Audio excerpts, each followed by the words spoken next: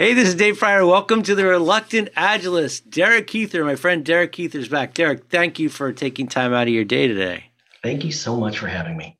Derek and I used to work together, and I am still pissed that he left, but he's gone on to much greater things. He's working for Atlassian. What do you do at Atlassian?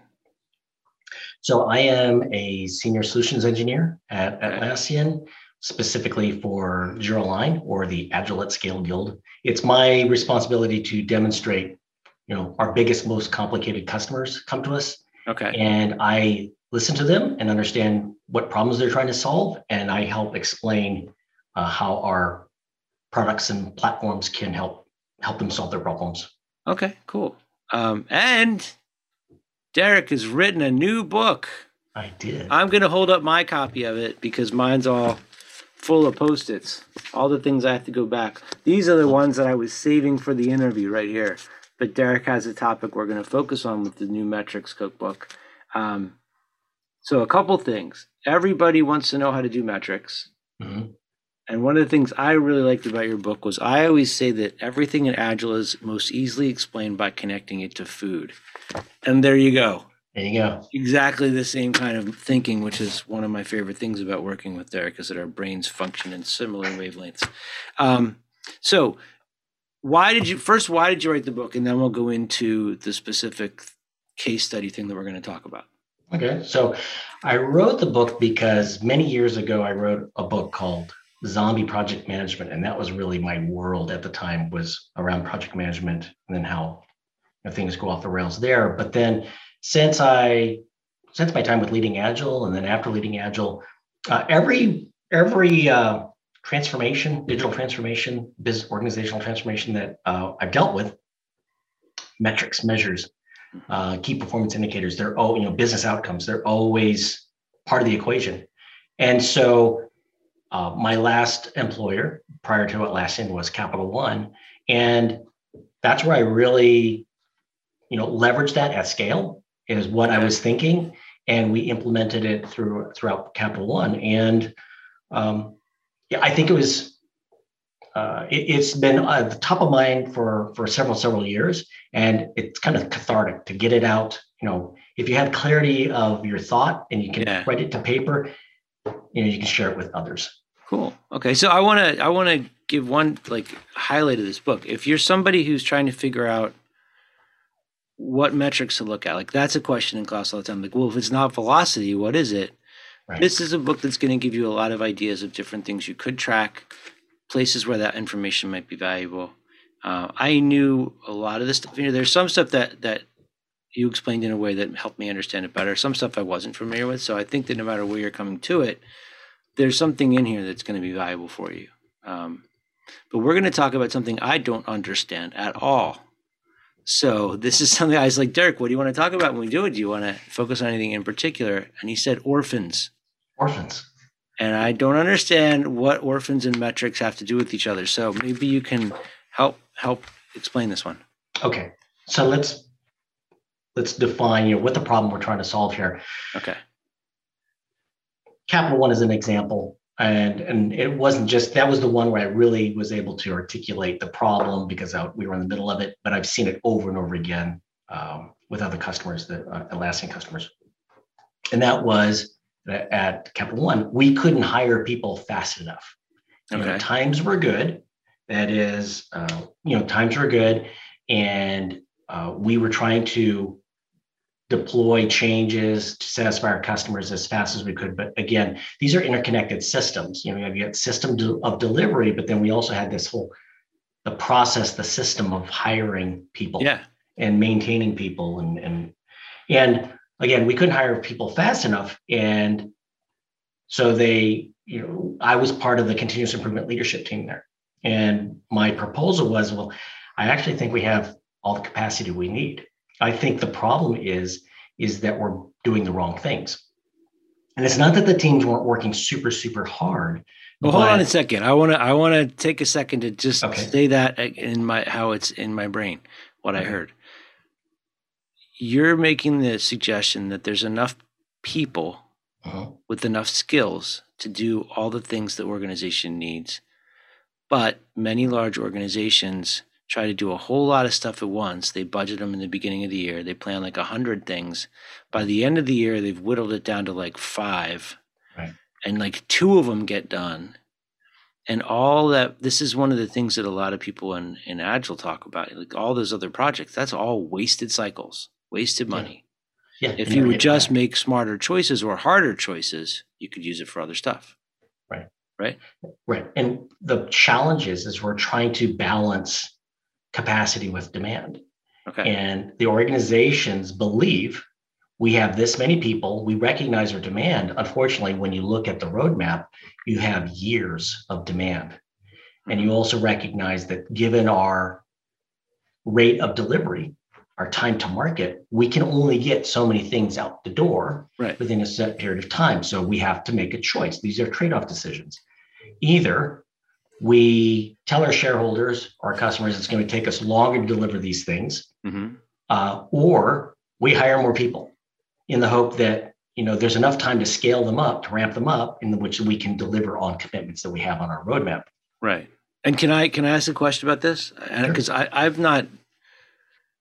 I don't think I've ever been staff at a place that was the size of Capital One, but I'm assuming that the more of these things you have in play, the more bodies you need. The more bodies you need, the more people end up feeling like they're sort of like, Milton left in the basement, and they just quit and go off and want to do something else. And then you've got another spot you have to fill because there's a neglected person on a neglected project who feels like they weren't appreciated. So it just becomes a thing that creates more of its own problem.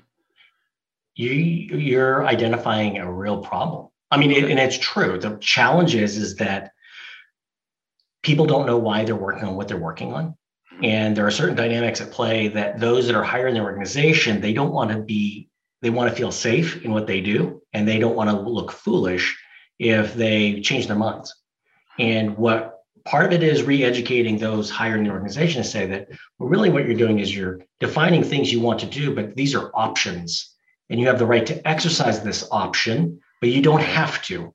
And given the capacity and given the current rate of delivery and time to market, you can exercise an option or not. Right. But unfortunately, there's this disconnect, between strategy and execution. And so teams are left only seeing what's the next sprint or two worth of stuff that they need to do, and they don't have the context of why it's important to organizational strategy, how it aligns to our mission or vision or values. Right. And so they get disenfranchised. They get up and they will leave the organization. And most of the time it's because they don't know why they're working on and they want something to believe in. Mm-hmm. If we could just make sure that these things are aligned, we could probably retain our workforce better. Yeah. They would be happier. Smarter choices. And do you agree with the idea that, I think most managers and stakeholders would agree with everything you're saying. And yes, absolutely, we should cut down the amount of projects this company's doing. And as long as it's not mine, we should totally do that, because nobody's going to be like, yep, eliminate my job. That's the smart thing for this company. If I really care enough about this company, you should get rid of me. No one's going to do that, or get rid of my project. No one's going to do that. Right. But what we do need to do is have the hard conversations of, as an organization, in times of extreme volatility, what are the hard choices? What do we need to deliver first? What do we need to start first? Not what do we need to finish first? What do we need to start first? And if we can agree on that, we start to have adult, grown-up, hard conversations about, well, what's next and what's next? And we'll go down that line as long as we have the capacity. Okay. And that capacity is all dependent on how much do we have in the system, right, and how fast can we get it out of the system so we can get a return on our investment. And that's a driver for a leaner, more decoupled organization where you have the ability to produce things faster. Like that would definitely be a focus, because the faster we can go, the greater our throughput, the more things we'll be able to do. Right. But in order to do that, we need to limit our working process. Yes. And though you're limiting your working process, but the intention of that is getting shorter time to market so we can get faster feedback from our customers to ensure that we're actually investing in the right things. Okay. So what are the metrics you're looking at for this stuff? So we're looking at a couple different things. One, so think of, we're thinking of leading indicators and lagging indicators. Lagging Okay. indicators being those things that are in our past. How much can we deliver? How fast can we deliver it? So think of it, we like to use the terms of cycle time, lead time, and throughput. And velocity would be a lagging indicator as well. Velocity would be a lagging indicator as well. Okay. Unfortunately, velocity, we believe, there's not a standard of velocity. If I say throughput, it's just a unit, it's a thing. Yeah. So I can count how many things I get done. Now, certainly I don't know the size and complexity or uncertainty related to those things. Right. But that's what happens is when we start using velocity as that unit of measure, where we need to be a little bit more transparent about, well, what does a point mean? Yeah. When it contributes to our velocity. And the other thing it doesn't talk about is we don't talk about, again, the uncertainty, the complexity associated with this being, a 1-point story can take as long as a 13-point story if there's complexity, uncertainty, and dependencies associated with it. Right. So, but to answer your question, yes, velocity is a lagging indicator. Okay. And we're using Scrum, we're thinking the velocity within a time box. And so we know that our lead time, or in this case, our cycle time would be 2 weeks or however long our sprint is. Mm-hmm. And then that full lead time would be from the idea until we can ship it to our customer and get a return on our investment. But we're trying to shorten that time frame as much as possible. Yep. And so in order to get it out the system as fast as possible, we limit what we're going to focus on. Okay. And get that out the door. And again, we're using these measurements to help us understand what is our capacity, is how much can we get through the system in at what time frequency. Okay, so that's what we're tracking. What's our throughput, cycle time from the idea to the delivery. Where does the orphan part come in? So the orphan part is, the question is how much can we get out the system? And so we're going to assume that our full capacity is looking at so we're going to look at not just throughput and cycle time or lead time, but we're also then looking at the queue. That is, what are the commitments on our roadmap that we want to commit to? Mm-hmm. And the reason why we're doing this is we're going to say customer or, customer shareholders, we can deliver this much stuff within this period of time. And your thing is at this stage in the queue. So that means it's going to take us this much time until we even get to your work, your priority. And so now, are you making any kind of value judgment on the things in the queue? Like your thing is the thing we really want to do. And there's like 16 things that we just but we have to do those first because they're in the queue first. Well, and we're hoping that the queue or the backlog or the roadmap that we're prioritizing is economically prioritized. So you are prioritizing within the queue. Okay. Absolutely. Okay. Because we don't want to, we should, from an enterprise level, just look at what's the next thing on the list. Right. Once we get enough capacity that we can consume that next priority, that's what we're going to do. So, given that, we should be reviewing that roadmap periodically to make sure that that thing is still the highest priority. So I can see where that would totally piss me off if I'm the guy that has the thing that you're like, yeah, we'll do that. It's like fourth. And then you're like, oh my gosh, look at this new thing. We're going to put that fourth. And I'm the guy that never is quite allowed to come up and get his piece of cake because you're always like, oh, that person's more important than you. Right. Then your whole thing about like, I'm this point in the queue, I know when I'm going to be done because of where I am in the queue kind of falls apart there. Well, so this kind of leads us down a whole nother path. And that is, if we want to talk about like lean portfolio management, where what we're doing is if the batch or the commitment is too big, what we can do is to create more options for us, is to break things down into smaller units, fund smaller units of work, and then have a hypothesis that this thing that we're going to do is going to give us some value, and then validate that hypothesis. And if it doesn't, we'll invest some money in it. We'll test the hypothesis. And if it doesn't, if we don't see a trend, see the response, then we can cut it. And we then don't have to commit a 1 to 3 year commitment on something if we're seeing early on that it's not going to give us a return on that investment. So that could free up some capacity. So in case this wasn't clear, he's doing crazy talk now and suggesting that people actually figure out if the customer wants the thing that we're building or if we should just build it. Right. Crazy talk. Again, our organizations we're delivering value, because we believe we're going to get a return on that investment. And that investment is our people, the cost of delivering that. So, yeah. But again, where we run into a problem is we know we don't have enough capacity. Right. But we're making an assumption that we know what our capacity is. This is where, again, here's the challenge, is if we're delivering against our commitments and we're seeing how fast we can deliver things, and we're assuming that this is 100% of our capacity, the orphans, the way they come into the conversation is, imagine if you're working in a team level tool, and you're not so you're an executive, you're not in that tool. You're at the top and you're defining the roadmap. Yeah. And what happens is, it's a reality that you say you're trying to inform your people downstream that this is the priority, decompose this work. And at some point in time, someone lower in the organization is going to say, stop what you're doing. I have something that has to be addressed right now. And they're like, oh, this is a priority. And people want to please. Yeah. And so the team stops what they're doing and redirects what they're working on this other priority. Okay. Right. And so that's where we call it an orphan, because that orphan doesn't have a parent that is aligned to strategy. So so locally, if you look at the teams, the orphan kind of sneaks in through the kitchen door without actually having an invitation. Yeah. And you've seen Scrum Masters are always there to protect the delivery teams. Yeah. Now what happens is you sometimes have a product owner or someone on a program level that kind of comes in and says, I have this a new priority. I need you to focus on this.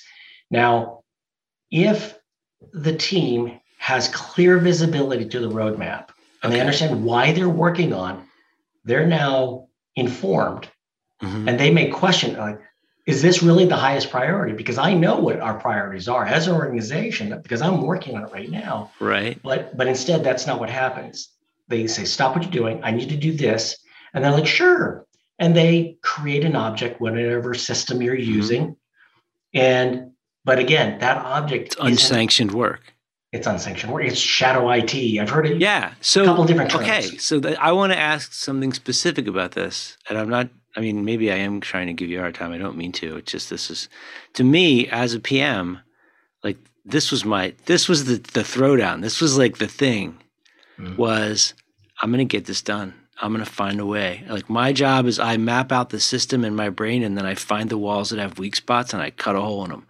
That's my whole job. I'm going to get those Black Ops things done. We're going to do it with my special teams that I'm going to cobble together out of favors and hope. And I'm going to deliver.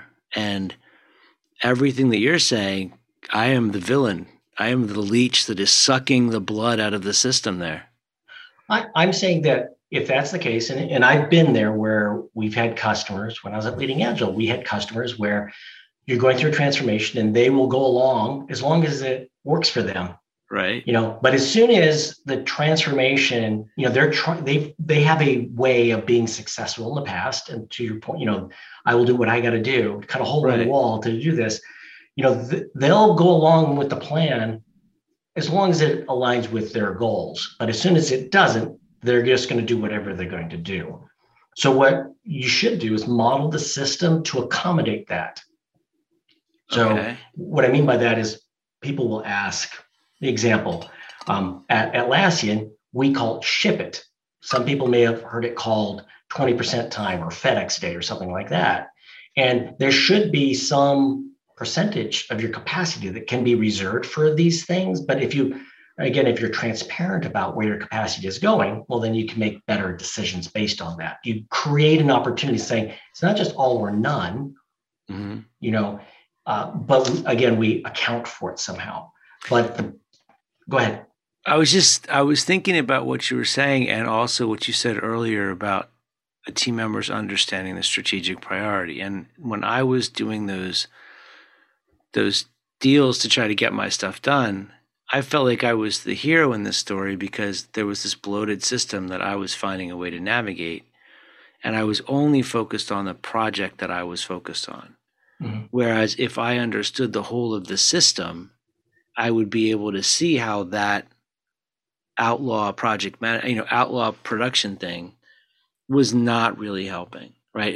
It's like a sugar rush. It feels good right now, but overall we're going to pay for it. And what was happening in my brain was I always I used to try to think of as a project manager, who's my hero? Like, who's the archetype that I want to be? And I wanted to be Radar O'Reilly. I wanted to be the guy that could find you anything, anywhere, anytime, and get it on a favor and get it done. But in your model, Radar's the bad guy. That's just mean, Derek. Well, I know, but it's at the end of the day, the system's corrupt, though. The system has to be fixed. It's telling you something one way or the other. Right. And because what we're looking for is a long-term strategy for an organization to be successful. And a lot of these organizations over the last year, there are quite a few organizations that have gone out of business. Yeah. It's because they didn't have that transparency that they needed. They were not able to adapt to a rapidly changing world. And this is how it happens, is not having that transparency, not having that North Star for everyone to align around. Yeah. And if everyone agrees what is, as an organization, where are we all going toward, we increase our probability of being successful. It's when we are in these little tiny micro organizations, and we're not aligned with the higher level strategy, mission, vision, values, these type of things. This is where that's where things break down. So I'm trying to think of different parallels to this, and where I'm kind of getting to with it is that I totally agree with what you're saying. If people don't understand where the North Star is, they're going to come up with their own, and that could be at odds. Or they're going to find, to me, that thing of the special projects, that is evidence of the fact that something's broken. Either people don't agree or they can't see. Is there a way to measure whether or not, let's say that it is clear, there is alignment to it? I mean, it's a volatile subject, but I'm thinking about what happened in DC recently. And you could say that if everyone in the United States understood what we were trying to do as a country, then we would all agree, but we wouldn't, because that's not the way the country works right now. Right. There's different sides of that argument. And the people that feel that it's not working properly are the ones that want to rise up and change things. Right. So can you measure the dissonance in the organization against this strategy? Is it possible to do that? Let's see if this tracks, and to answer your question. So it's my understanding what you're saying is, again, as a government or as a country, we are going down a path. We have a goal, but theoretically, yeah. But those down below it, we have different ideas on how we reach the goal. Sure. And so now, I believe as long as we're respectful and we can have a conversation about it, an open dialogue about it, then that's okay. If we can agree that we're all trying to do the right thing, we're all trying to march towards a more perfect union. Right. Okay. So the same thing within our organizations, we're trying to do our work because we are all honestly trying to do the right thing. Yep. All I'm saying is, or it's not all I'm saying, but I believe that it's the transparency, if a leader within an organization can communicate what the mission, the vision, our values are, what is that we can all agree on, we can agree. If we can't agree with the mission, vision, and values of an organization, we shouldn't work there. You shouldn't be there, right? Exactly, yes. And the rest of it is just transactional. One is a belief system. The other one is actually, this is what we're going to do in order to embody what we believe. Yeah. So one would hope that, Atlassian is a perfect example. Is Atlassian is very culture driven. Okay. It's like you're not going to work at Atlassian if you don't align with the values of Atlassian. Okay. What you do within Atlassian, you can figure out how you can help accomplish, the vision and the mission of Atlassian, which is to unlock the potential of every team. You can figure something out. Right. It's when you work counter at any time. That example, one of our core values is don't F the customer. That is a fundamental, and I censor that.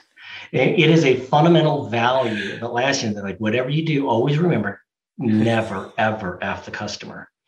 And so if brilliant. you ever see someone who will intentionally do that, then they don't belong at Atlassian. Yeah. So So what would you be tracking to figure out? I mean, is it the orphans that you're tracking? Like from a metric standpoint, what are you looking at here? Well, so it's not really, there's tracking or exposure. So when it comes to the orphans, yeah. So you can look at any unit of work, an atomic unit of work for a team. Yeah. And I'm going to use the language of, say, a task to a story, a story to a feature, a feature to an epic to an initiative or a strategy or a goal or something like that. Yeah. Along that lineage, there should be a parent.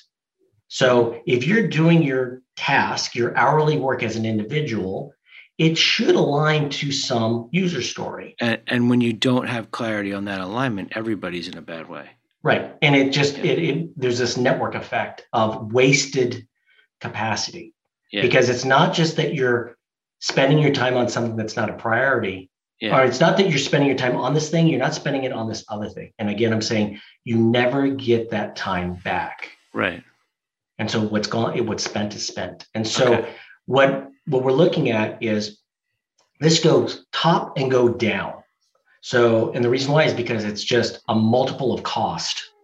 Okay. Cost, money, time, right? So because there is a value to the time of a team or individuals. But if you go up, let's just say on our roadmap, we have these multi-year initiatives. Mm-hmm. And imagine the horror on a portfolio manager's face if they find out if there's one project or product that is in flight right now that is not aligned to our organizational priority. One.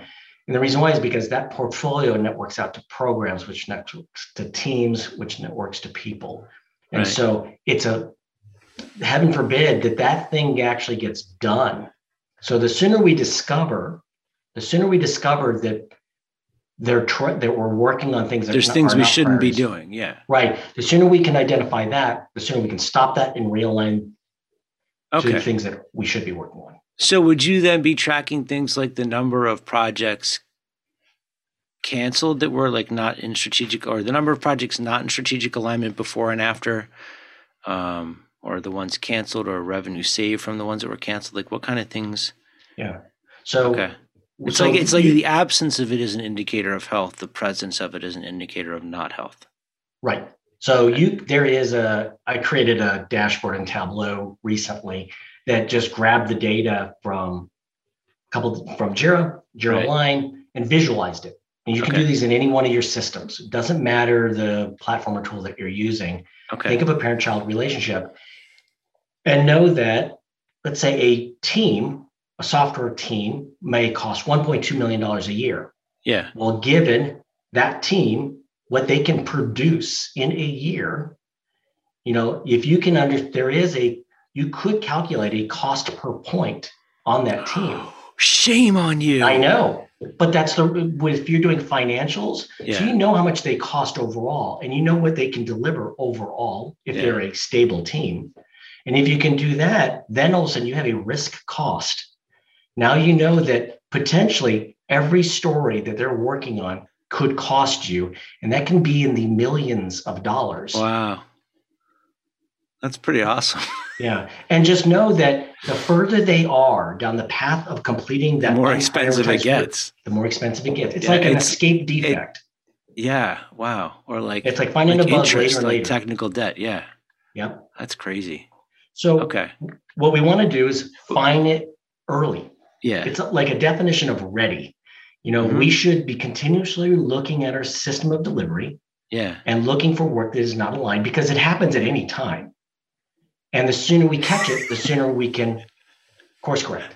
I'm thinking of those things in the Matrix that would swarm around looking for the ship that Neo was on with all the tentacles. Squiddy? Yes. And they would attack it and kill it. Yeah. But that's okay. But in a good way.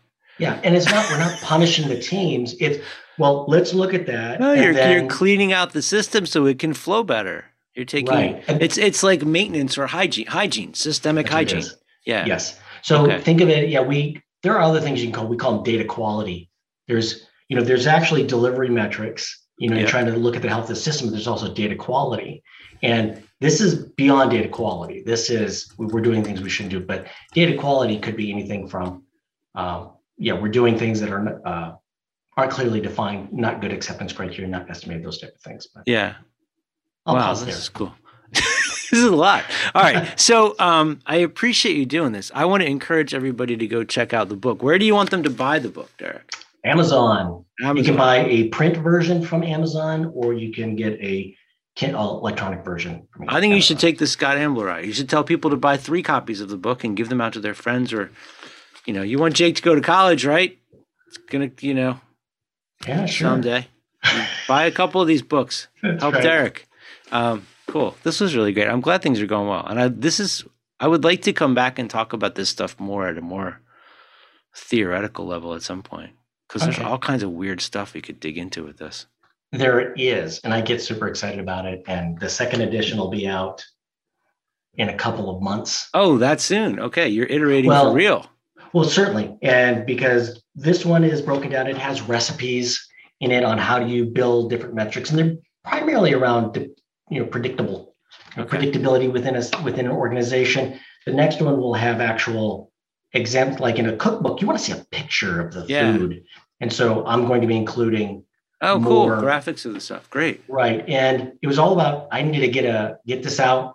I want to get this out before the end of the year. So I had my first edition was without those Your MVP. graphs. Yeah. I had to have an MVP. Cool. So Well, this is great. Thanks, man. So what if they want to reach out to you? What's the best way to get in touch with you? I am available at DerekEther.com, on Okay. Twitter, or LinkedIn at Derek Ether. Okay. Yeah, I'll put links to all that stuff in there. sounds great. Cool. Thanks, man. I appreciate you doing this. It was really great catching up, too. Thanks for having me. I It was a miss pleasure. working with you, Derek. I know. I miss you too. Thanks, man. If you learn to work the old way, but the new way's what you need, my job's to make that switch from old to